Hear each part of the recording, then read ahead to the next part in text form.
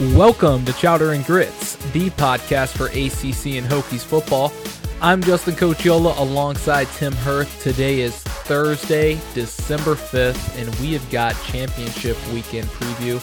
We're going to break down the ACC championship, of course, but we're also going to bring you the rest of the Power 5. You know, it's a great weekend. It's fun to talk about the game, so Chowder and Grits is going to be your one-stop shop for all of the big games across college football this weekend.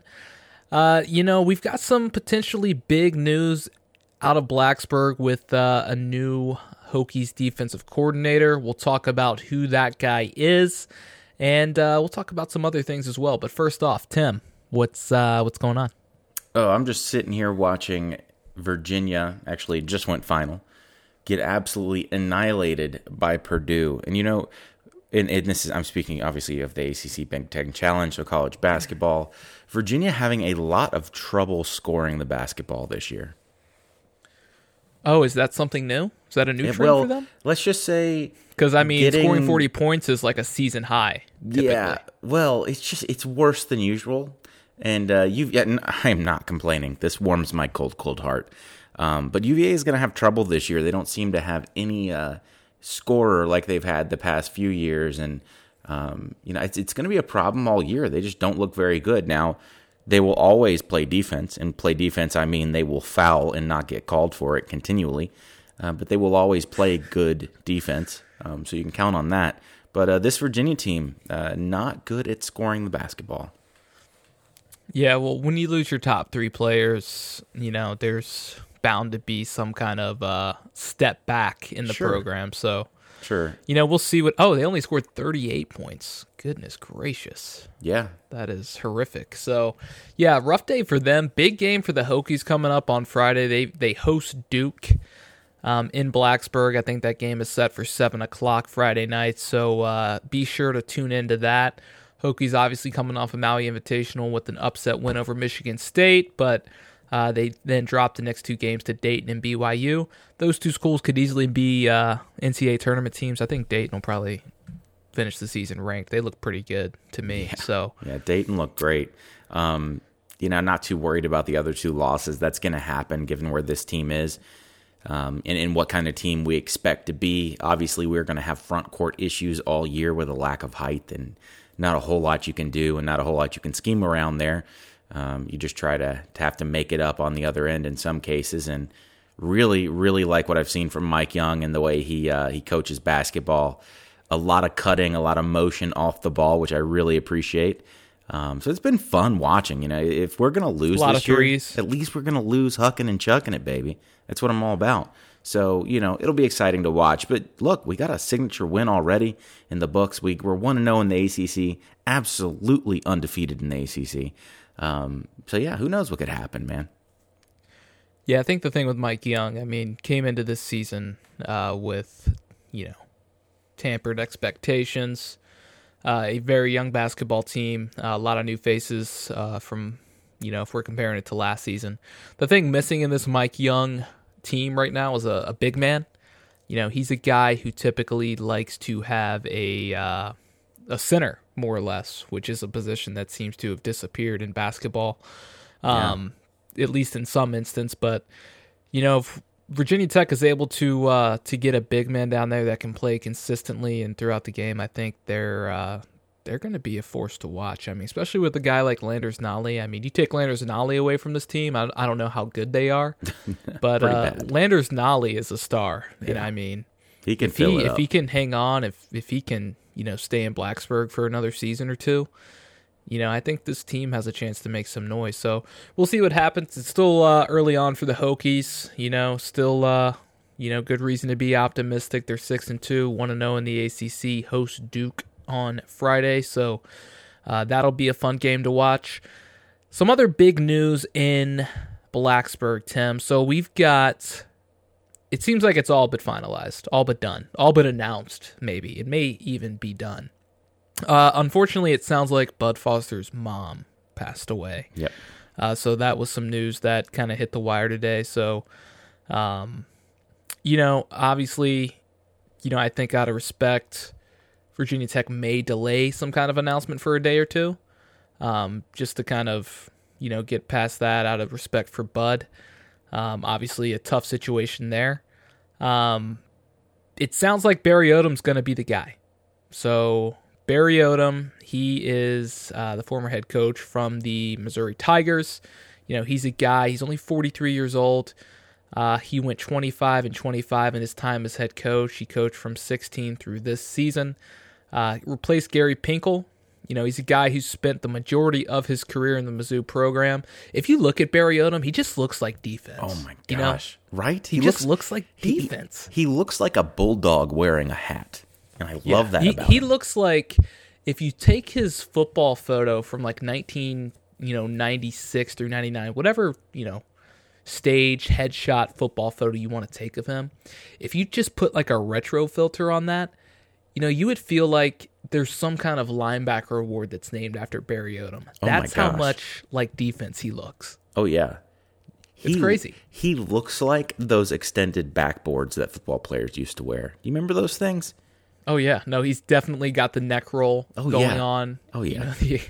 The extended, board up the back, over top of his helmet. See, that was always my favorite. You knew the toughest player on the other team was going to be wearing a neck roll, an extended backboard situation. Like Zach Thomas. I feel like Zach Thomas, I don't know if Zach Thomas actually wore a neck roll or a backboard, but God, if he isn't the type of player that I'm referring to right now. Here's a name for you, Corey Schlesinger. Wow, that's a name. Big neck roll guy. Big neck roll guy. that's what Barry Odom looks like. But, despite as much as he looks like football, this is a guy who, he started as a graduate assistant at Missouri in 2003, stayed there up until he joined Justin Fuente at Memphis. So he became the defensive coordinator at Memphis in 2012. When Odom and Fuente got there, they had only won 5 games in the previous 3 seasons combined. They only had 37 guys on scholarships. Right. They went 4-8 in 2012, 3-9 in 2013, and then they won 10 games in 2014, including the American Athletic Conference Championship. The thing that I thought was impressive is Odom from a defensive standpoint. He took Memphis from being 117th in the nation in total defense up to 51st in 2012, 39th in 13, and 28th in 2014. So that's a pretty incredible rise. I think he's a guy, he obviously brings a lot of head coaching experience.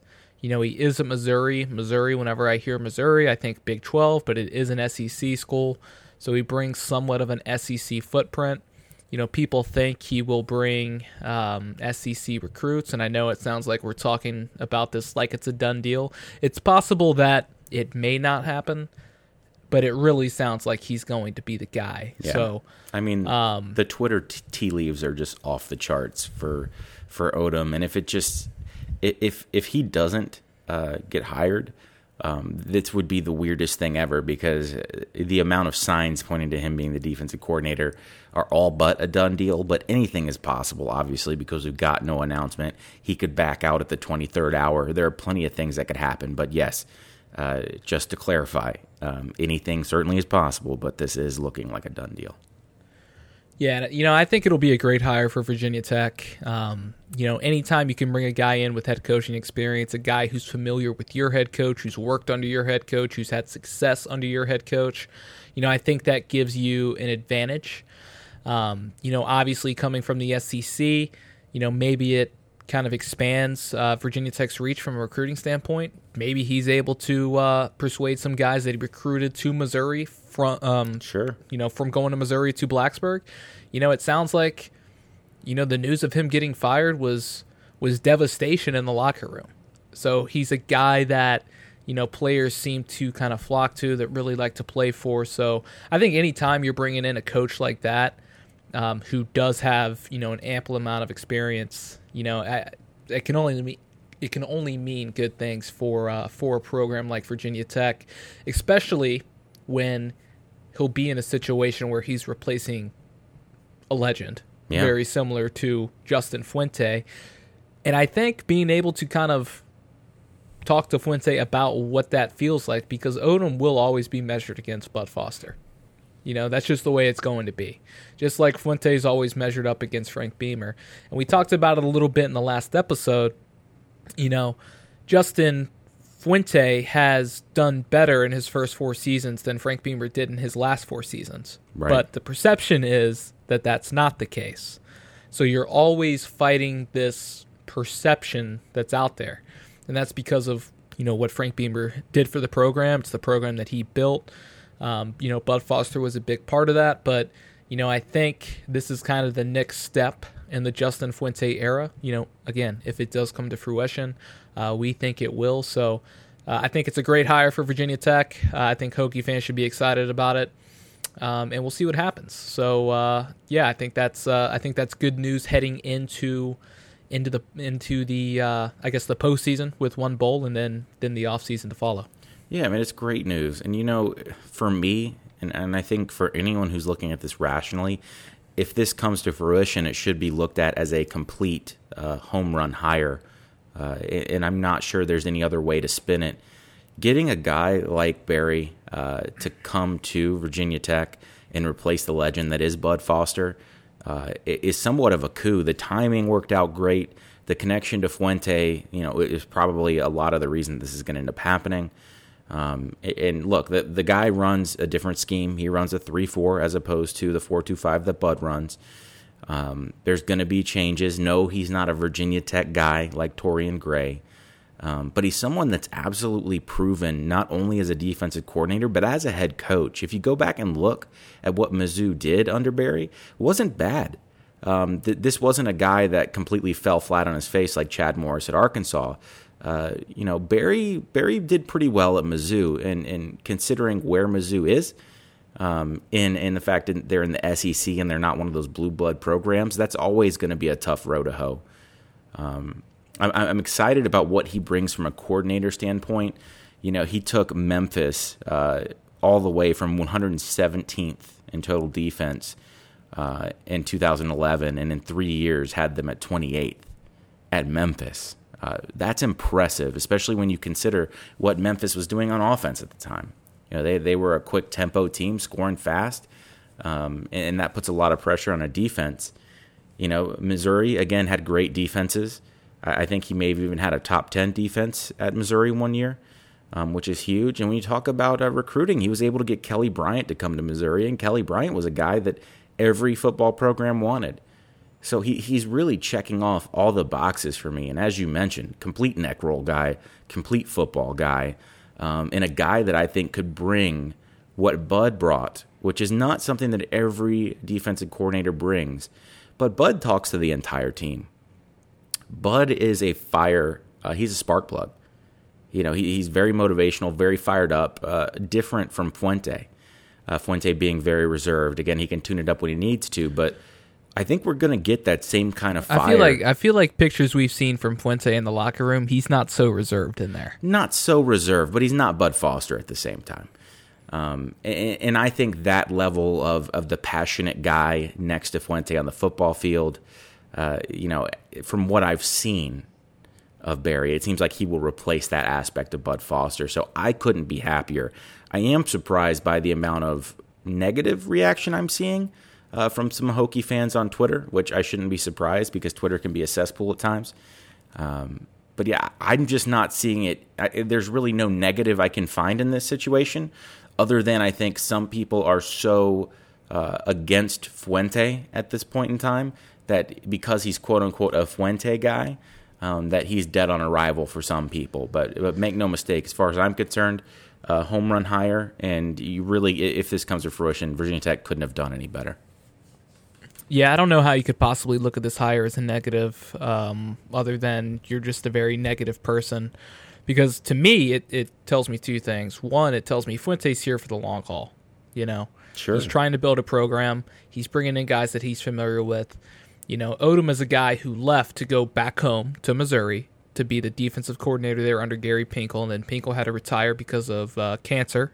So he stepped away, and Odom took over the reins, and so it was a great opportunity for him. He got 4 years of head coaching experience. They obviously didn't live up to expectations this season, which I think is the big reason that he was let go. It was a program that, was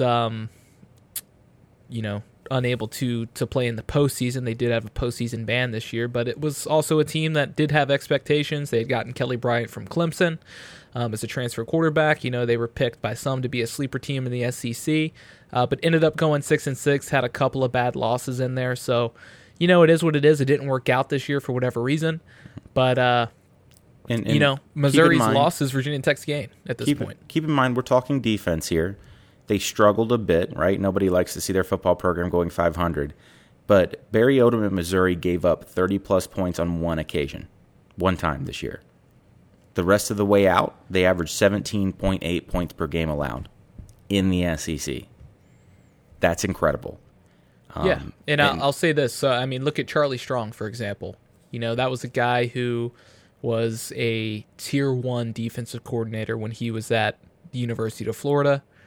It hasn't worked out for him as a head coach. He went to Texas. That didn't work. He just got fired from South Florida.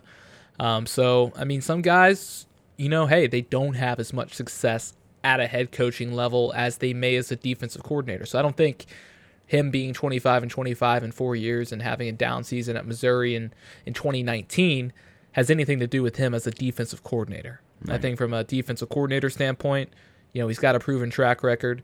If Fuente didn't believe in him, he wouldn't even interview the guy. So, if you're, I just can't imagine seeing this as a negative. Sure.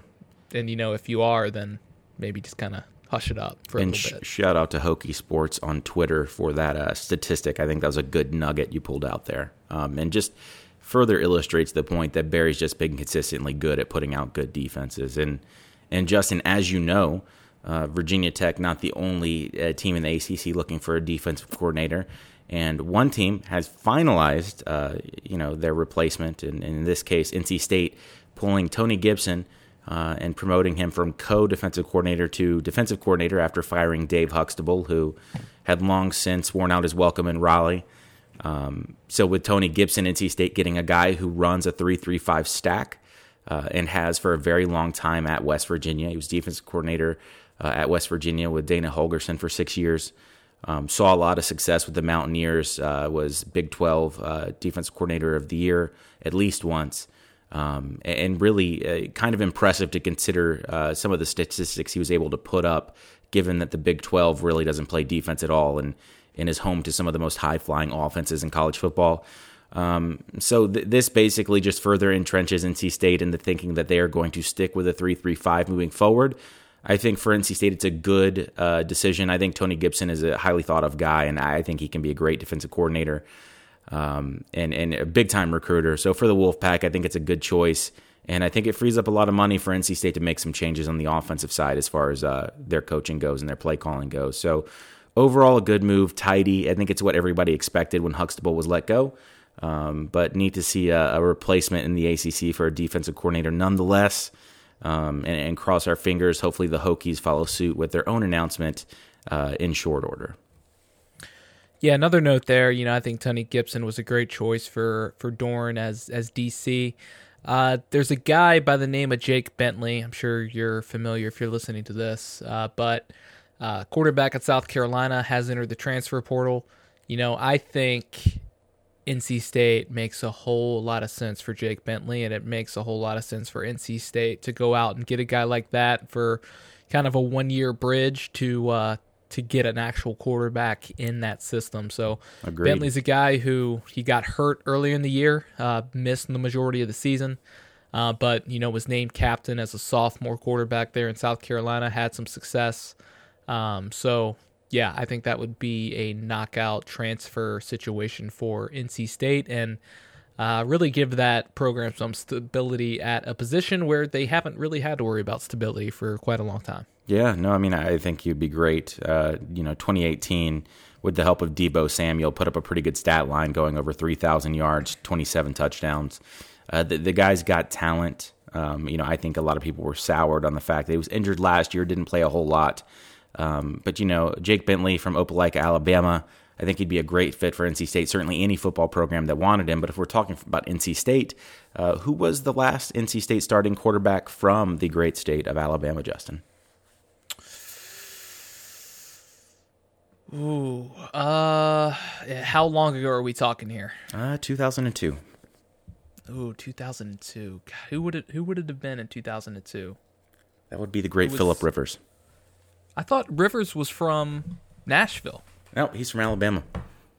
Oh, okay. Because I was like, okay, well, I thought Rivers was in 02, but then I was like, no, he's from Nashville. So, okay, interesting. Yep. Coach's son from Alabama, and Jericho Cotchery, too, also from Alabama.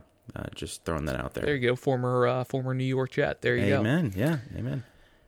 All right, so let's talk about these games, Tim. Let's do it. So Virginia at Clemson. Oh, you know what? First, I want to highlight one thing. The all ACC teams came out, and I don't want to spend a lot of time on this. I just want to make 2 points. Congratulations to everybody that was on there. No hard feelings either way. I just find it odd that you have a linebacker. I'm not going to name names. He made the Defensive Player of the Week award. He won it 5 times this season and didn't make all ACC first team. Brashard Ashby's who I'm talking about. Of course. Pretty shocked about that. The guys that were listed on first team, who do you take off? I'm not going to be the one to decide that, but just kind of a little bit surprised about that one. Oscar Bradburn as well. A guy who's just being left off of all kinds of lists, not a Ray Guy finalist. Honorable mention on the All ACC. Literally one of the best punters in the country. So, I don't know. Just I think a couple of guys there were overlooked a little bit, but just my 2 cents. And shout out to 2 guys. I mean, when you're talking about Bradburn, he should be winning the Ray Guy Award. I'm not really sure what he did to voters to either make them so mad or to give them the impression that he's not a good punter. But he's been absolutely revolutionary. In a complete revelation, to use another similar sounding word, to Virginia Tech. His punting has been so consistent and so good all year. And Rayshard Ashby, a total neck roll guy, just tough as nails. And Rayshard Ashby might be Barry Odom in like 24 years. That's a great point. And you know what? The more that I think about it, I would love Barry Odom to coach Rayshard Ashby. Because I was looking at some highlights of Barry Odom when he played at Missouri, and let me tell you, that guy got after it on the football field. So Rayshard, getting back to him, I don't know how you make ACC Linebacker of the Week 5 times and don't win the award, but well done, ACC. I expect nothing less. Yeah, congratulations. Well done. All right, so let's talk about the game here. So we'll start with the ACC championship game, of course. So we've got Virginia at Clemson. Clemson is a 28.5-point favorite, which is always what you want in your conference championship game. So, here's a quote that I pulled from Dabo, which I think is, what their mindset has been. We're the best darn team in the country, and y'all see it every Saturday. Stay tuned. And really, since he's kind of said that, that was basically in response to not being in the top 4 of the first college football playoff poll that was released. A team that has now won 27 straight games. They're looking for their 5th college football playoff berth in a row. And, before we really kind of get started on it, I really want to see Clemson win it again. Just from the standpoint of the disrespect this team has gotten all season. Because if you look at what they've done, they've won the ACC title every year since 2015. Beat UNC in 15, the Hokies in 16, Miami in 17, Pitt in 18. The Coastal Carousel hasn't fazed them. It's featured a different team every year. It's going to feature a new team this year in Virginia. It's the only team that really came close to beating them was Virginia Tech in 2016. It was a Gerard Evans-led team. There was a game-ending turnover with very few. I think there was under a minute left in the game. Virginia Tech was driving. There was a chance that they lost. That's the year they went on to win the national championship for the first time in their current streak. So, Clemson is not afraid. They are, however, determined. And since being left out of that initial college football playoff poll, they've been on an absolute tear. They know they can't afford a misstep. This is a team that's won 27 straight games. And somehow every game has turned into a playoff game for them. It's unheard of. Yeah. And, I say that, and you've got a team like Georgia with a horrendous loss to South Carolina, and they're sitting there right now at number 4 in the college football playoff picture. So maybe it's because Clemson, they're not a standard blue blood like a Alabama, Ohio State, or a Michigan. And you cannot tell me, if those teams were on a 27-game win streak and happened to lose a game to anybody, that they wouldn't be in the college football playoff regardless of schedule. Okay? Right. Especially if they're undefeated, that they'd be sitting there as a 3 seed. Trevor Lawrence has never lost. He has not lost one time in college. So what is it that Clemson needs to do? Just think about this. The Clemson defense this year is better than last year's team. They had 3 players picked in the top 17 of the NFL draft. They had 5 in the top 100 from the defense. Okay, I'm not even talking about the offense here. Right.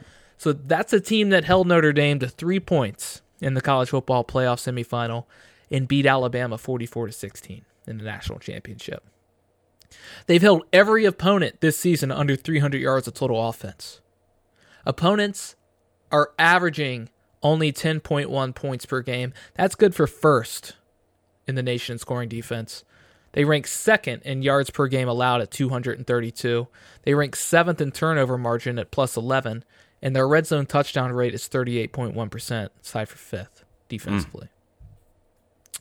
Offensively, Tim, why don't we talk about the offense? Let's do it. Travis Etienne, nation's best running back when gaining yards after contact. Last week became the ACC's all-time leader in rushing touchdowns with 53 and total touchdowns with 57. The offensive line is up for the Joe Moore Award, which recognizes the nation's best offensive line unit. I did not know that was a thing. Oh, yeah, it is. Trevor Lawrence. Was Joe Moore an entire offensive line? Yeah. Just one obviously. really, really wide guy. It was the Joe Moore line, clearly. That's all you need. You need to brush up on your history. I will work on it. Trevor Lawrence, completed 18 straight passes against South Carolina last week. Almost 300 yards, 3 touchdowns. He threw more interceptions through the first 5 games of this season than he did all of last year. He hasn't thrown an interception since. He's finished in the top 5 in completion percentage in October and November. The only other player to do that has been Joe Burrow, probably going to win the Heisman. Yep. Clemson's top 6 receivers all average 10 yards per catch, and they all have at least 16 catches. T. Higgins averages 20.9 yards per catch. So we haven't talked a whole lot about Clemson on this podcast because they've just been so dominant. They've been favored so heavily in every game. The only game that was really kind of an eye catcher was the game against North Carolina. So they're a 4-touchdown favorite against UVA. I'd say there's maybe a chance they don't cover. Maybe. But it would have to be an all-time meltdown against UVA if they were to lose this game. Yeah. And, Virginia is obviously coming off of last week's, enormous victory against Virginia Tech. Essentially, it was their Super Bowl, their national championship. So everything the UVA program, has been focused on since Bronco Mendenhall has gotten there, it's been focused on beating Virginia Tech. So they have to go from that mindset, a quick turnaround week, coming off an emotional high in order to prepare for probably the best team in the country. Until I see them lose, I will say that. If Virginia wants to win, here's how I think they have to do it, Tim. They have to hope Bryce Perkins has a repeat performance from last week. I'd say that's highly unlikely. The Pro Football Focus, I don't know if you're familiar. They had a stat that showed that 100% of the pass attempts targeted at Virginia Tech safeties against against UVA last week, they were all completed. That's not ideal. That's not going to happen against Clemson. No. UVA is a team that likes to dominate time of possession and does a pretty good job at converting third down conversions. They've averaged to hold on to the ball 33 minutes this season. They rank 27th nationally in third down conversion percentage. Clemson's defense, on the other hand, holds one of the nation's best 3-and-out rates at around 51%. So Virginia's going to somehow have to figure out how to win that battle if they stand any chance to win. And last but not least, and this is the most critical one, they're going to have to hope Trevor Lawrence forgets how to throw a football. Because basically, I don't see any way this UVA defense is going to be able to stop Trevor Lawrence and or his receivers from running up and down the field.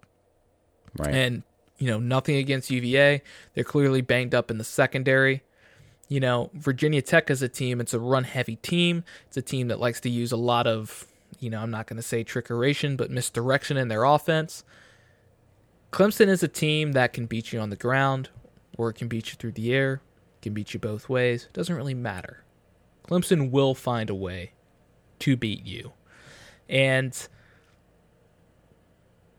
Virginia's just not built to beat Clemson. No. Nobody in the ACC I was going to say, no one is, but sure. So this is going to be the 5th straight year Clemson wins. I think they do win this game in dominant fashion. Again, like what we said about Virginia Tech, Bryce Perkins, he's a one-man band on offense. And you cannot get away with that against a team like Clemson. They're too dominant. They're too strong from top to bottom. I don't know if Clemson covers. I think they come pretty close. What does that mean for next week? We'll talk about a little bit later, but I don't know what your thoughts are, Tim, but I assume they're kind of in line with what I broke down there. Come on. This game is probably going to be very anticlimactic. UVA does not have the athletic ability outside of their quarterback to hang with Clemson. So the issue for UVA, obviously, is going to be, virtually all of their offense goes through one player. And that may work on every other team in the ACC, but it won't work on Clemson due to the team speed. Perkins is going to be running for his life. So there's going to be a lot of designed runs for Perkins, a lot of quick throws, because that Clemson front, which seemingly somehow reloaded overnight after losing 3 of their best players, has just completely looked great again this year. And Perkins is going to be seeing a lot of pressure, which is nothing new. The UVA offensive line has not been great this year. But it's not going to get any easier when Clemson rolls into town for a championship, for an orange pants game, if you will. For Clemson, this game is everything, right? I mean, they come in with a chip on their shoulder, whether it's warranted or not. And Dabo is certainly leaning into it. They think that the playoff committee doesn't want to see them in the playoffs, and they are going to do everything they need to do to prove unequivocally that Clemson deserves it. And for UVA, that does not spell good things. And that's not a knock on UVA in particular. Any ACC team would be facing the same fate. UVA just had a good enough year to be the ones that are going to be rewarded with a colossal beatdown from Clemson at the end of the year. And that's not a knock on UVA. They're the second best team in the ACC. It's just not going to be good enough this year with Clemson, which is becoming a familiar thing. It's the conference of Clemson and everyone else nipping at their heels. And I think that will change slowly as better coaching gets settled in the ACC. But right now, that's where we are. Defensively, the wide receivers for Clemson are going to have a field day on a depleted secondary. I mean, you thought T. Higgins and Justin Ross were already hard enough to cover. Well, just rate when you're trying to cover them with your third-string cornerback. It's going to be almost impossible for them to slow that Clemson attack down. What can UVA do well? They can pressure the quarterback well, and they'll have to pressure Trevor Lawrence, which is hard enough in its own right. But Trevor's they'll be going up against the best offensive line right. they faced all season. Well, yeah, they're going up against Joe Moore, and as everyone knows, you can't get past him. He is wide, but they're going to do everything they can. And Trevor, since mid-season, has looked especially locked in, and is just playing great football. The entire Clemson team is. They are on a campaign like Sherman's March to just burn and torch everything in their way, and they will do that in my mind. So, I'm not so sure that UVA is going to be able to keep it close. I do think Clemson will cover because I have said every year, that spread team seems too far. There's no way Clemson is going to be able to score 34.5 points against Georgia Tech, or insert any team here. And I'm not going to make that mistake. I think Clemson wins, they win big, and they cover. And they go marching on to wreak havoc in the college football playoffs. And as far as the bowl picture for UVA on the back end of that, I'm not sure because it gets really muddy if they're not ranked after losing that game. So who knows? That part's a wild card. But one thing's for sure, Clemson's not going to lose this game. Yeah, so let's speak on that for a second. So there's been some talk about bowl seeding and whatnot for the ACC, and what it means if Virginia loses. Typically, Virginia, they're in at 23. They took over Virginia Tech's spot from last week. Typically, a team in Virginia's spot isn't going to fall very far. Okay? Right. So, even if they get beat by 28 points or by 30 points, I don't think that's going to, shock anyone.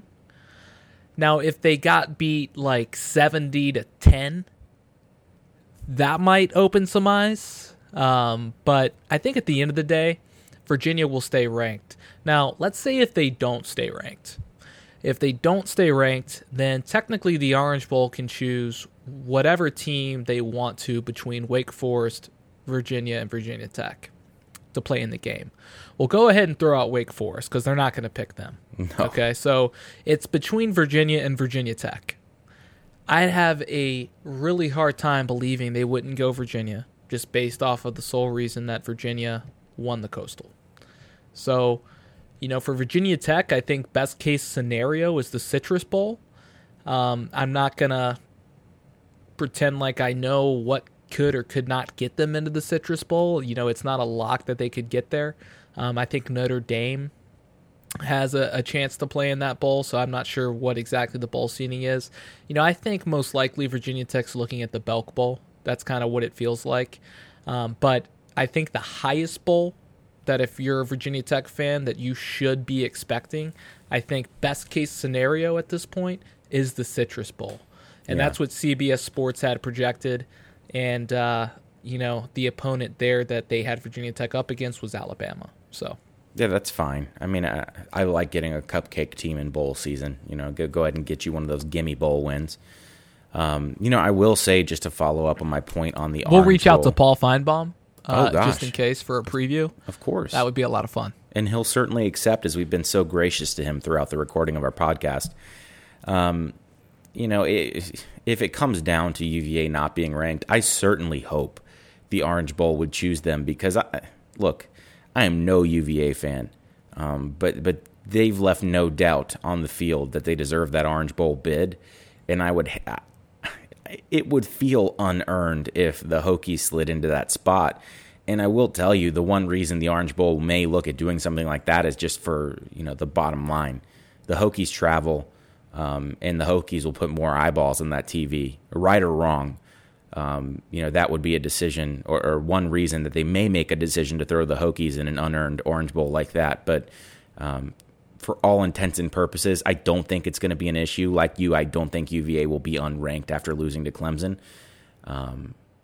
But, crazier things have happened. And obviously I wouldn't expect Virginia Tech to turn down an Orange Bowl bid if it came down to that. But, man, that wouldn't feel great for some reason. That would feel a bit bad in the name of sportsmanship. So, we'll see what it comes down to. I think the biggest thing about it is it sets kind of a dangerous precedent a little bit. I agree. It totally does. I think that would be the biggest thing. Would I be disappointed in Virginia Tech's in the Orange Bowl? No. Would it feel the same as having lost to Clemson in the ACC championship game and being the second best team in the ACC? No, probably not. You'd feel kind of like, I probably shouldn't be in this game type of deal. Yeah. So, I think at the end of the day, I don't really think it's really going to happen. I think Virginia is in that game. But, we'll just see what happens. And, I mean, bowl game's a bowl game. It's good to show out And, hey, if it's in Charlotte, Virginia Tech will travel well to that. Big footprint in the Charlotte area. So, yeah, plenty of fans will have a chance to go see the team during bowl season. And if we get a nice SEC team, I think I'll make the trip to Charlotte to go see that. That would be there you go. That'd be fun. So, look, you have one willing customer, Belk Bowl. Outstanding. So let's talk about the Pac-12 championship. Yeah. So this game is on Friday night. It's at 8 p.m. ABC, Levi Stadium, Santa Clara, California, home of the San Francisco 49ers, the site at which Clemson dismantled Alabama in the national championship game last year, 44-16. Just thought I'd throw that in there one more time, Paul Feinbaum. So Utah is a 6-point favorite, and they are playing Oregon. So for those that don't think Virginia Tech or your school of lesser than tier 1 status at the moment has a chance at ever making a college football playoff, I present to you the Utah Utes. Because if Utah can do it, so can your school. Okay? Absolutely. They're ranked 5th in the college football playoff poll, which is an indication that, if they win, they're in. That's assuming Georgia loses to LSU. Okay? Even if Georgia beat LSU, I don't know. I don't know if Utah doesn't deserve to be in there over Georgia. I would like to see it. I mean, even with my anti-Pac-12 bias, I would like to see a conference champion in over someone like Georgia who can't get over the hump. I mean, we're just going to see the same old retreads if that's the case. If Utah wins, let's see the Utes in the playoffs, right? Yeah, so that's a team. Tyler Huntley's their quarterback. He ranks 5th in the nation in pass efficiency. They've got a really a good defensive tackle in Bradley Anai. He's got 7 sacks. He's the Utah all-time leader in sacks. And then their running back, Zach Moss, 13th in the nation in rushing yards. He's got 1,246 yards and 15 touchdowns on the ground. So they have a pretty solid offense. They rank 4th in the nation in total defense. So the defense is really what carries this team. It's a very efficient offense. It's a very strong defense. And again, they're still a top 10 in total offense. So, they're outscoring opponents by an average margin of 36-11. One of the things with Utah this year is they haven't had a strong schedule, and they do have a loss. They lost to USC in a Friday night game at USC. They were ranked 22nd at the time. But, people are kind of looking past that. That's not a terrible loss. It's much better than a loss to South Carolina, for example. But this is the second consecutive year where Utah's won the Pac-12 South. They're looking for their first Pac-12 championship, and they're really good at stopping the run. They're really good at getting to the quarterback. Oregon is a team. They're coming in, having played pretty inconsistent the last few weeks. Justin Herbert is a big name. He's getting a lot of hype around the NFL. There was a thought that he could have left last year and still been a top 5 pick, but, they're coming off a pretty bad loss to Arizona State a few weeks ago. Right. All right. So they're sitting there at 10-2. Tyler Huntley is completing 76% of his passes. He's probably going to win Pac-12 Player of the Year. I think Utah ends up getting it done in this game. I like their defense. I think Oregon, just for whatever reason, just hasn't been able to play consistently enough over the last few weeks. And, I don't think it's necessarily, a guarantee Utah wins this game, but I'd be surprised if they don't, just because I think from a overall standpoint, they're better just on all sides of the ball compared to Oregon. Yeah, I think so too. This is a really close one for me to call because I don't think that there's much separating the two teams, Oregon and Utah. As you mentioned, Utah's kind of been on cruise control since that USC game. It hasn't really been close, but if you look at the competition in the Pac-12, that's not really surprising. And their out-of-conference matchups left a lot to be desired. Specifically when we're talking about Utah, if you have an out-of-conference schedule consisting of Northern Illinois, Idaho State, and Brigham Young, it's hard to have a much easier ride in. But they can only play who they schedule, and Brigham Young typically a stronger team than they have been, although they're going to a bowl game this year, which is good for them and with their recent struggles, but still at 7-5 as an independent, that's not really a great record, and they've certainly had their own struggles, but As you mentioned, I think Herbert's a great quarterback. I think Huntley's a great quarterback as well. It's really tough to call. Both pretty good offenses going to go head-to-head. In Santa Clara, the home of passion. When you think about college football, the first thing that comes to mind is the Bay Area, after all. So no real advantage for either team. Both are going to have to travel a decent amount to get over there to Santa Clara. When you look at it, to me, really outside of having close games where Utah really hasn't had them, I think that Oregon has looked really good this year at times, and they had definitely have played the harder out-of-conference schedule. And if you guys remember, going back to that Auburn game, if it wasn't for heroics from Bo Nix, we'd be talking about an Oregon Ducks team that had a win over Auburn to open the season. Have they slipped up? Sure. I mean, as you mentioned, that Arizona State game was shockingly poor considering how Arizona State has played this year.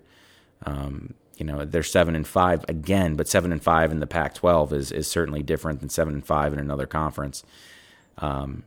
It's going to be a toss-up for me. I actually think Oregon may win this one because everybody's kind of just, it's been a foregone conclusion in most of the college football shows that I've seen this week that Utah is going to make this decision difficult because they're going to beat Oregon, and then they would have to be included.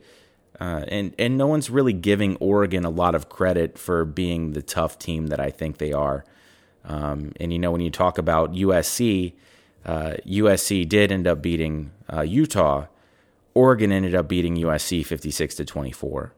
You can't really play the transitive property in college football. However, that's a butt whooping and a half that Oregon was able to lay on them. And if that's any indication, we're at least going to be looking at a tight game. But I'll take Oregon with a touchdown over Utah. Yeah. So let's say Utah does win, and let's say the Big 12 championship, which I think is the other game right now competing for that fourth playoff spot. So that's between Baylor and Oklahoma. We'll talk about that game in a second. But if Utah wins and Baylor wins, I think there's a chance Baylor takes that final spot. And I think it's possible. So Baylor hasn't been getting a whole lot of credit this year. No. And for whatever reason, they've got one loss. Okay, that's to Oklahoma. Up until that point, they had a top 15 strength of schedule. Mm-hmm. And they just weren't getting any respect. Matt Rule probably going to win National Coach of the Year. What he's done for that program over the last couple of seasons, like he literally came in at ground bottom, after the Art Briles fiasco and and has resurrected the program. So, it's a game against Oklahoma where they led 28-3, 31-10 at halftime, and then they got shut out in the second half. Lost 34-31. Heartbreaker at Baylor. So if Baylor is able to knock off Oklahoma on Saturday, I'd have a hard time keeping them out. Yeah. Because it feels like the committee, once again, for whatever reason, is staying away from the Big 12 this season. Hasn't been strong on the Big 12. We've seen them do this in the past with the Big 10. Ohio State's been a team that's been spurned in the past. But, there's just 3 teams in the Pac-12, Utah, Oregon, and USC, that finished the regular season better than 7-5. Right. So we talk about how bad the ACC is. That's not good. No. The Utes lost to one of the teams, and they haven't played the other one that finished 7-5. So they lost to USC. They hadn't played Oregon. They play Oregon. They have to win that game, obviously. Baylor's best chance to get in is to win. Utah to lose, Georgia to lose. That's best case scenario for Baylor. But they're not necessarily a lock either way. I don't think anybody's a lock. Like I said, even if Georgia wins, I'm not sure they're a lock. Just because Georgia doesn't look like a college football playoff team right now. No, they do not. They haven't all season. So let's talk about the Big 12 championship game first, Tim. This one's at AT&T Stadium. It's in Arlington, Texas. Noon Eastern, ABC. Oklahoma is a 9-point favorite. Only 3 times since the program was founded in 1899 has Baylor won 11 games in a season. And they did that last week against Kansas in a 66-6 win. So really great year for them. It's a team that is ranked 17th in offense this year, 18th in defense. Average margin of victory is 36-18. Very balanced, probably the best defense in the Big 12. Oklahoma, on the other hand, number 1 rated offense in the country, number 42 in defense. Average margin of victory, 44-25. So the teams are similar. Obviously, Oklahoma has a much better offense, best offense in the country, compared to a weaker defense. And, I think we saw a very competitive game in the first matchup this year. The second matchup typically doesn't live up to what we saw the first time, but I do think this will be a good game. And a couple of things that I want to mention here. So CeeDee Lamb, he didn't play in the first matchup. He's a very dynamic wide receiver for Oklahoma. He's got 50 catches for over 1,000 yards and 14 touchdowns. Jalen Hurts, I don't know if he's going to New York as a Heisman finalist, but he's had an absolutely incredible season. Absolutely. 3,300 yards, 31 touchdowns, 6 picks. He's also rushed for 1,200 yards and 18 touchdowns. So just absolutely ridiculous numbers. Primary reason they're averaging 44 points per game. Charlie Brewer on the other side, obviously brother of Michael Brewer, fan of the show. He's having a great season. He hasn't thrown a pick since October 12th. That was a game he had 3 picks against Texas Tech. He's only thrown 6 all year. So he had 1 game with 3 picks. The rest of the season, he's only thrown 3. And again, hasn't thrown an interception since October 12th. He's got 20 touchdowns, just under 3,000 yards passing, completing 65% of his passes. He's a guy that can also do some damage with his legs. Got 10 touchdowns, 340 yards on the ground. I think Baylor, they have something to prove in this game. Not just to themselves, that they can beat Oklahoma, but to the committee that they are legit. And I'm going to go ahead and take Baylor in this one. I think they're a team that has been overlooked all season for whatever reason. If you go 12-1 in the Big 12 with a team like Oklahoma that you split with 1-1, they beat Texas. If you look at the blind resume test, they've got more wins against teams with more wins than Utah does. So if those 2 teams win and Georgia loses, I think Baylor's got to be in. We'll see if it happens. I wouldn't be shocked to see this game extremely close, potentially go to overtime, but I do think Baylor figures out a way to pull it out. Yeah, that's certainly interesting, and I would love Baylor to win this game. Just for the Brewer family in general, I think that would make me extremely happy. When it comes to the Big 12 and these kind of big games, I think the better offenses usually win. For whatever reason, the Big 12 is the weirdest conference when it comes to these offenses, and no one knows the air raid better than Lincoln Riley. And you got Jalen Hurts, who's playing so well. The guy's been absolutely incredible. As you mentioned, I think he's got 5 interceptions on the year, 5 or 6 interceptions. For a guy that throws as much as he does, that's absolutely incredible. And obviously he's racking up yards through the air. He's racking up touchdowns through the air and on, with his legs. The guy has just been, another plug-and-play Oklahoma quarterback that we've come to accept at this point. I think that the Oklahoma offense is going to be too much, again, for Baylor. Now, I say too much. It's going to be barely too much. I think we'll see another game that's close to the 34-31 score that we had in their first meeting. I think 3 points separates these 2 teams. I think that was fair the first time, and I expect another 3 to 7 point win for Oklahoma. But, on these bright lights, these big stages, the team that's been there and done that tends to have a really, really big advantage. And in this case, that to me is Oklahoma. So, I will say if Baylor does pull this game off, what a freaking coaching job by Matt Rule that would have been, or will have been to this point. And to echo another point, which you were discussing, the committee may be treating them unfairly. I see both sides of that coin, and I kind of dislike it. With the way the committee has ranked teams in regards to their style points that they've been wanting these teams to have, making and hoping that teams and ranking teams higher that beat teams by more, I really think that's a bad precedent for the very reason that in college football, a win should be enough. The goal of the game is to win, and teams win in different ways. A Matt Rule team isn't going to have the same amount of blowouts that a Lincoln Riley coach team will have. just based on their offenses alone and their personnel. So what's happening with Baylor and some of the disrespect? I think it's coming from the games that they've played. They beat Rice 21-13. They beat West Virginia 17-14. They beat Texas Tech, a not good Texas Tech team, 33-30. But here's my thing with it. Georgia is sitting there at number 4 with a horrific loss to South Carolina. I agree. Okay, they lost to South Carolina. Otherwise, they haven't looked great. They don't have style points. They've got a dominant defense and an offense that has underperformed all year. So, I think for the most part, the rankings don't really matter.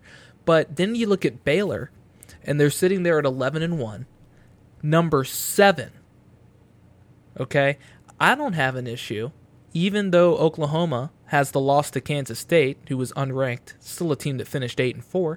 I don't have an issue if you put Oklahoma 4, Baylor 5. Okay? But Baylor's 7, and they've got one loss to Oklahoma. Okay? So now they have to jump from now they have to beat Oklahoma, which they're going to have to do anyway. Okay? So it doesn't matter. Mm-hmm. You have to beat Oklahoma. Now they're going to have to jump from 7 to 4 in hopes that Georgia also loses, which they probably will, and then Utah. So they're going to have to leap 3 spots to surpass Utah. Let's say Utah wins. That's going to be tough to do. How do you move a team from 7 to 4 over a team that was ranked 5th that also won its conference championship? So, you just open yourself up to those questions. I think at the end of the day, if you look at the resumes, especially with the win over Oklahoma, if Baylor were to do that, they have the stronger resume than Utah. So I just think that where Baylor is positioned right now, we're not going to see them in the college football playoff regardless of what happens. We'll never know unless they win. So they need to go take care of business. But, at the end of the day, I think the committee has made a mistake in that scenario because – the Big 12 and the Pac-12 hasn't been, phenomenal this year from top to bottom. But I think the Big 12 overall has been better. And for whatever reason, it feels like the committee doesn't think that. Well, and it's that name recognition bias, I think, that's going on with Georgia, the fact that they've been there the past few years, and the fact that they play in the SEC and they're one of the SEC Blue Bloods, that plays into a bias on that selection committee. And that's a shame, because if you do line up these programs and look at their resumes, Georgia to me is behind Utah, they're behind Baylor, and they're behind Oklahoma right now. But that's not what we're seeing. And, I would love to see, and hopefully this happens, I would love to see a team given a chance. Now, I think it's probably a discussion that won't matter in the end, because I expect Joe Burrow to go ahead and beat Georgia and the LSU Tigers winning that game. But who knows?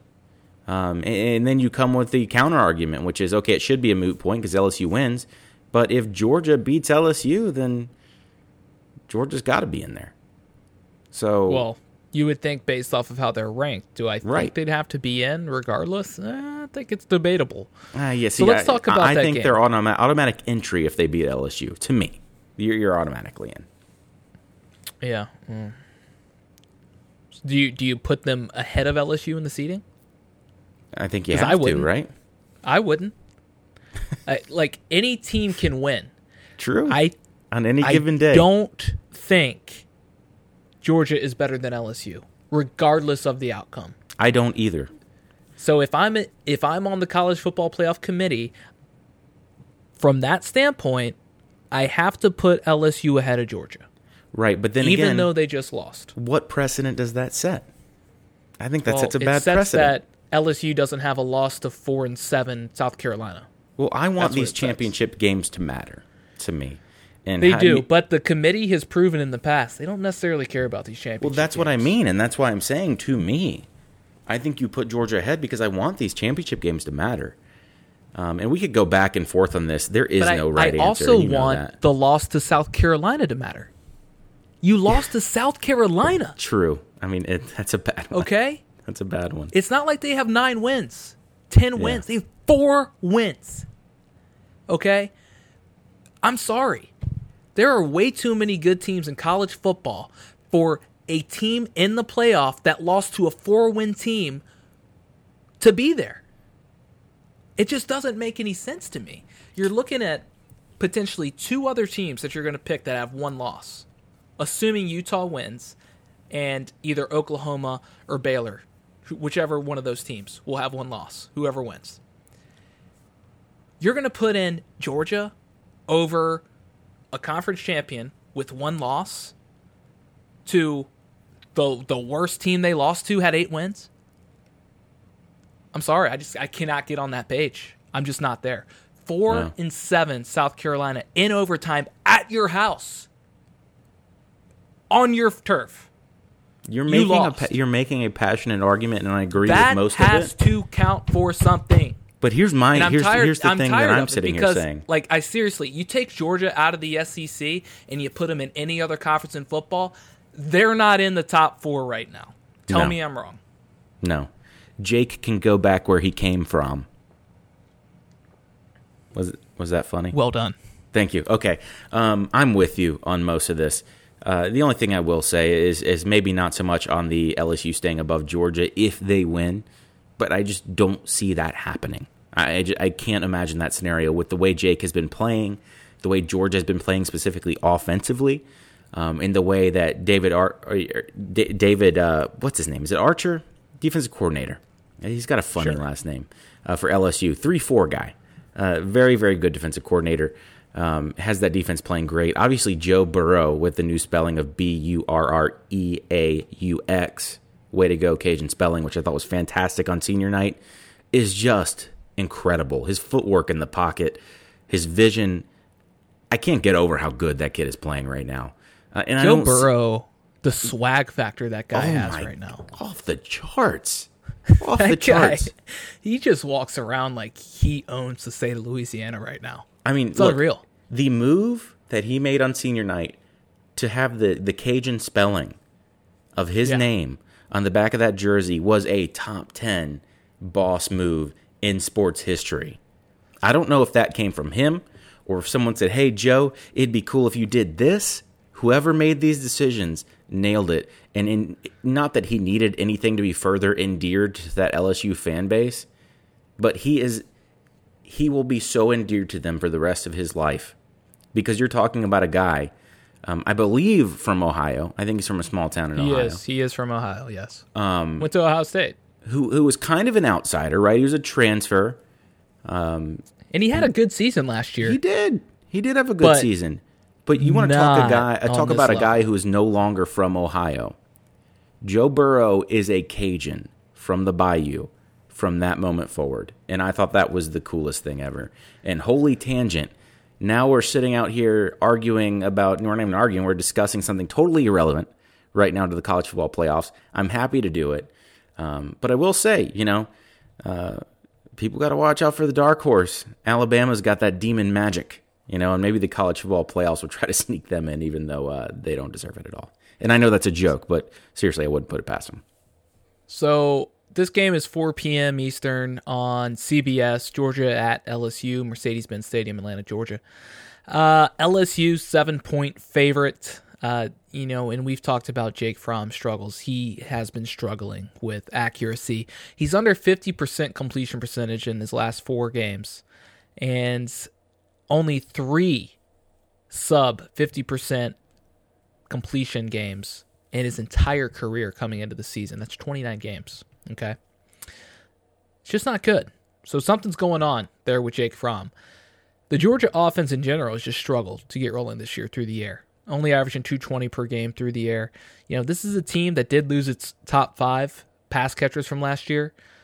Lawrence Cager seems to be the key for Jake Fromm.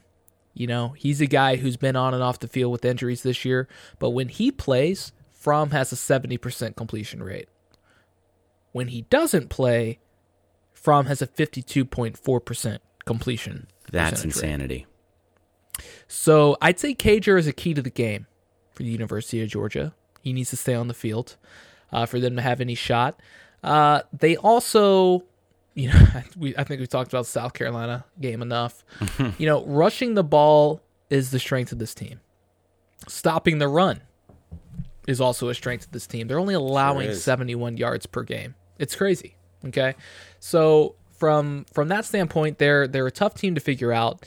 They played down to some opponents. They play up for others. They showed out against Georgia, I thought. But LSU's a different monster this year. It's a team that I never thought I would say LSU ranks second in the nation in the most, efficient offense in the country. Joe Burrow is just the star. Just plain and simple. He's the swaggiest of swag right now, likely going to win the Heisman. They're number 1 in the conference, number 2 nationally in scoring, passing, and total offense. Okay? Their offense is averaging almost 49 points per game and 560 yards per game this season. So it's a great defense. They're going up in Georgia. And typically a game like this, whenever you're going up against a great defense, it favors that team. Guess what? LSU has a really good defense as well. Georgia's offense is not good enough to score enough points in this game. I don't think Georgia has enough offensively to win. Can they win? Sure. There's a way that they could win. And I hate to write off Jake Fromm. Georgia was my pick in the preseason to win the national title. But they just don't look like a national championship caliber team to me this year. They don't look like a college football playoff caliber team to me this year. And I think there's a chance this game could get ugly. Just because I think LSU is on a different level. Coach O is, one of the most lovable coaches you could have out there. I want to just record his voice and just have it just whenever I'm feeling down and just listen to it. Just some motivational quotes from Coach O, It's so perfectly gravelly and Cajun-y. But I just think, we've talked about it. I just wanted to get that point across that Georgia really has no business being ranked right now in the top 4 in the college football playoff. I think this weekend will kind of wipe them out entirely of being in the picture. They'll finish with 2 losses. They'll go to a big bowl game, I'm sure. But, yeah, I like LSU to win this one. And I think LSU may need some style points because, as we're going to talk about between them and Ohio State, seeding is very important. Because that team that doesn't have the 1 next to their name, guess what? They get Clemson. And Clemson is a team that I am not going to want to face in the college football playoff because, like we cited before, that's a team that's been on a mission, that's a team that feels disrespected, and that's a team that's out to prove a point to the world that you will not disrespect me when I haven't lost a game 27 straight times. Yeah. Yeah, look. So style points needed for LSU in this one. I assume you're on the same page. Yeah, totally. I don't see Georgia winning this, obviously with the way Fromm has played, the offense, and Dave Aranda, LSU's defensive coordinator, and his attacking 3-4 style of defense that is not super common in college football, but becoming more common than I guess it was, especially in the SEC, where you have teams like Mizzou running the same kind of scheme. Have been so effective all year. And again, the key really is, look, LSU's got that great defense, but they line up with playmakers on the opposite side of the ball, and they got that guy named Joe Burrow, the Cajun phenom from down on the bayou, hucking and chucking touchdown passes left and right. It doesn't look good for Georgia, and a Georgia team that's really kind of been sputtering here towards the end of the season. Again, came back to life against Georgia Tech, but Georgia Tech is who we thought they were in that case. Doesn't really tell you a whole lot about Georgia. I think LSU is going to win the SEC championship and be one of the favorites to win the whole thing up there with Clemson after they dispatch the Bulldogs. But hey, crazier things have happened, and that's why they play these games. Georgia could always sneak it with their defense especially, but, should be fun at least to watch. I just love watching Joe Burrow play football, man. Yeah, no, he's something. There's no doubt. Last game we will feature Big Ten Championship, 8 p.m. Eastern on Fox, Lucas Oil Stadium, Indianapolis, Indiana. Number 1, Ohio State against number 8, Wisconsin. Ohio State is a 16.5-point favorite. So OSU, they've been one of the most dominant teams in college football this season. Number 4 rushing defense in the country, number 2 passing defense. They have a number of great players on that D, but the two that stand out. Defensive back, kind of a whip linebacker, Shaun Wade, and Chase Young, obviously, who is the stud defensive end. Probably would have been in the Heisman conversation had he not had a service suspension. But he is back, ready to go. One of the most dominant pass rushers we will see. Ohio State is really starting to churn those guys out with the Bosas and now Chase Young. Chase Young's going to be a top 2 pick in the NFL draft, most likely. They're also pretty good on offense. I don't know if you've heard. They rank 5th in total offense nationally. Justin Fields has also showed out. He's battled a knee injury over the last few games. He seemed to re-aggravated against Michigan, but was able to come back in, threw a couple of touchdowns after that. He's got a 37-1 touchdown to interception ratio this year. Is that good, Tim? That is elite. Okay, got it. So Wisconsin dropped 2 in a row earlier this season. They let Ohio State beat them twice, I think. They had a stunner to Illinois the week before playing Ohio State. Then they lost to Ohio State 38-7. And up until that point, Wisconsin had looked like a dominant team, especially defensively. They're a team that is very good on defense. Offensively, they've got an efficient quarterback in Jack Cohn. But this offense runs through Jonathan Taylor. All right, so he's had 4 200-yard games this season, only 3 games where he didn't eclipse 100 yards. If they have any shot of winning this game, they're going to have to dominate the time of possession, and they're going to need Jonathan Taylor to run wild. Okay, so both teams, like we mentioned, very good defensively. Ohio State allows 91 on the ground, Wisconsin 96. OSU allows 140 through the air, Wisconsin 180. So you wouldn't expect that there's going to be a lot of points scored in this game. In the first matchup, Ohio State dominated 38-7. I'd be surprised if there's a repeat of that. Although I do think if we're looking at these teams, Ohio State is much more talented from top to bottom than Wisconsin. And, Wisconsin is an offense that ranks 36 nationally. That's good. They've reeled off 4 straight wins, a 2-point victory over Iowa. The other 3 they've won by multiple touchdowns, including the big win over Minnesota 38-17 last week. I think this game will stay closer than the LSU-Georgia game in my estimation. But I think the return of Chase Young, assuming Shaun Wade plays, he didn't play against Michigan, that's going to be the key to Ohio State's success defensively.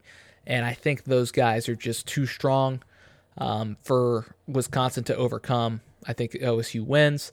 I'm not sure the style points will be there. I think it opens the door for LSU to jump to that number 1 position. But, we'll see how it shapes up. Yeah, I'm kind of on not the opposite camp, but I think Ohio State's going to win this one much in the same fashion that they won the first one. Look, Ohio State's just unstoppable right now in offense. When you got Justin Fields, that's hard enough to deal with. But you have J.K. Dobbins, who's looked like the best back in the nation all year, right up there with Etienne. And the guy's an absolute machine, averaging 6.6 yards a carry, 19 touchdowns. If you throw in the receiving yards, he's almost at 1,900 yards from scrimmage this year, which is just insanity. When you have a balanced attack in the way that they do, it's almost impossible to game plan against, and it's hard to muddy up the game when you have a team that can go completely vertical on you and just start tearing you up through the air, and also grind clock when need be. It's too much. And Wisconsin, they're in the top 10. They haven't necessarily looked like a top 10 team to me. They're fairly one-dimensional when it comes to Jonathan Taylor, tailback, if you would. JTT has been held up pretty hard, and he's run. He's a workhorse. He's gotten his yards. But what Wisconsin is going to do, much in the same way that what UVA is going to do. In this stage of the game, this late in the game, I think Ohio State's defense will be able to handle, JTT and whatever he throws at him. And I do think JTT is going to get his yards. It's not saying that I don't think he's going to have a good game. I just think they're going to be able to limit them enough and limit him enough to where you're going to be dealing with a Wisconsin that's not going to score a whole lot against this defense. And, how do you slow this Ohio State offense down? I don't think Wisconsin has the athletes or the ability to do that. So, Justin Fields and J.K. Dobbins give Ryan Day, I think, the Big Ten championship game here, and they go on ready to compete in the college football playoffs. Yeah, so we will see how it shapes up on Sunday or, your Monday when the show drops. We will we'll have the ACC Bowls for you. We'll react to the college football playoff seeding and then, of course, recap the ACC championship game. But, Tim, before we sign off here, any last words?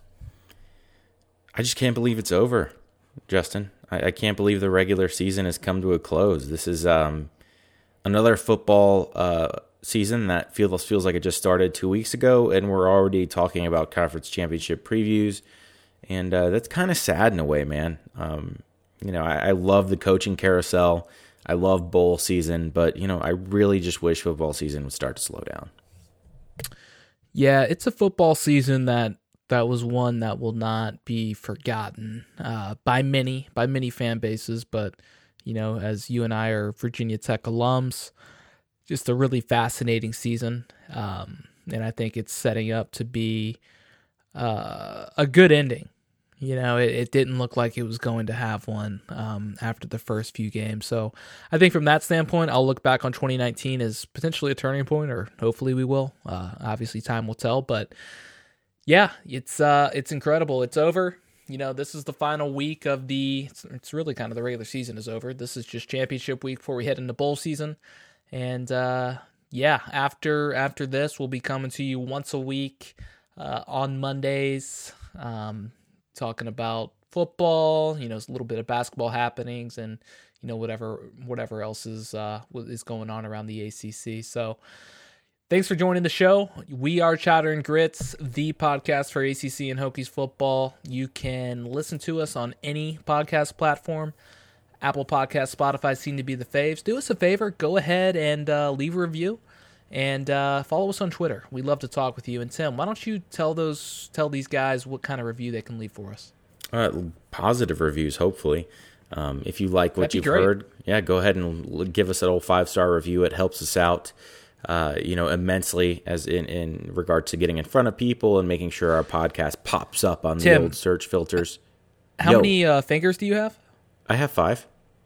Oh, that's how many stars I'd love. 5. That's a weird coincidence. Yeah, and it's funny that you mentioned that. Same thing with the feet.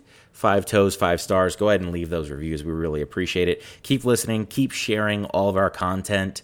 That helps a lot too. And you guys have been great about that, leading to, a large increase in our Twitter followers. And while we're not necessarily too worried about that Twitter follower count, it is cool that we're up near 1,000 followers. So maybe you guys could get us over the hump as far as that is concerned. And go ahead and keep listening. That's the most important thing. So subscribe. We appreciate each and every one of you. Thank you for tuning in. And we will be with you guys every week, almost, until next college football season. So don't worry. We intend to keep churning out episodes. I guess that's it for me. For Justin, I'll go ahead and leave us with, in memory of one of our finest friends, one of the best mustaches in college football. I'll sign off with Justin and I are just a bunch of guys being dudes, and what's better than that? See you guys later.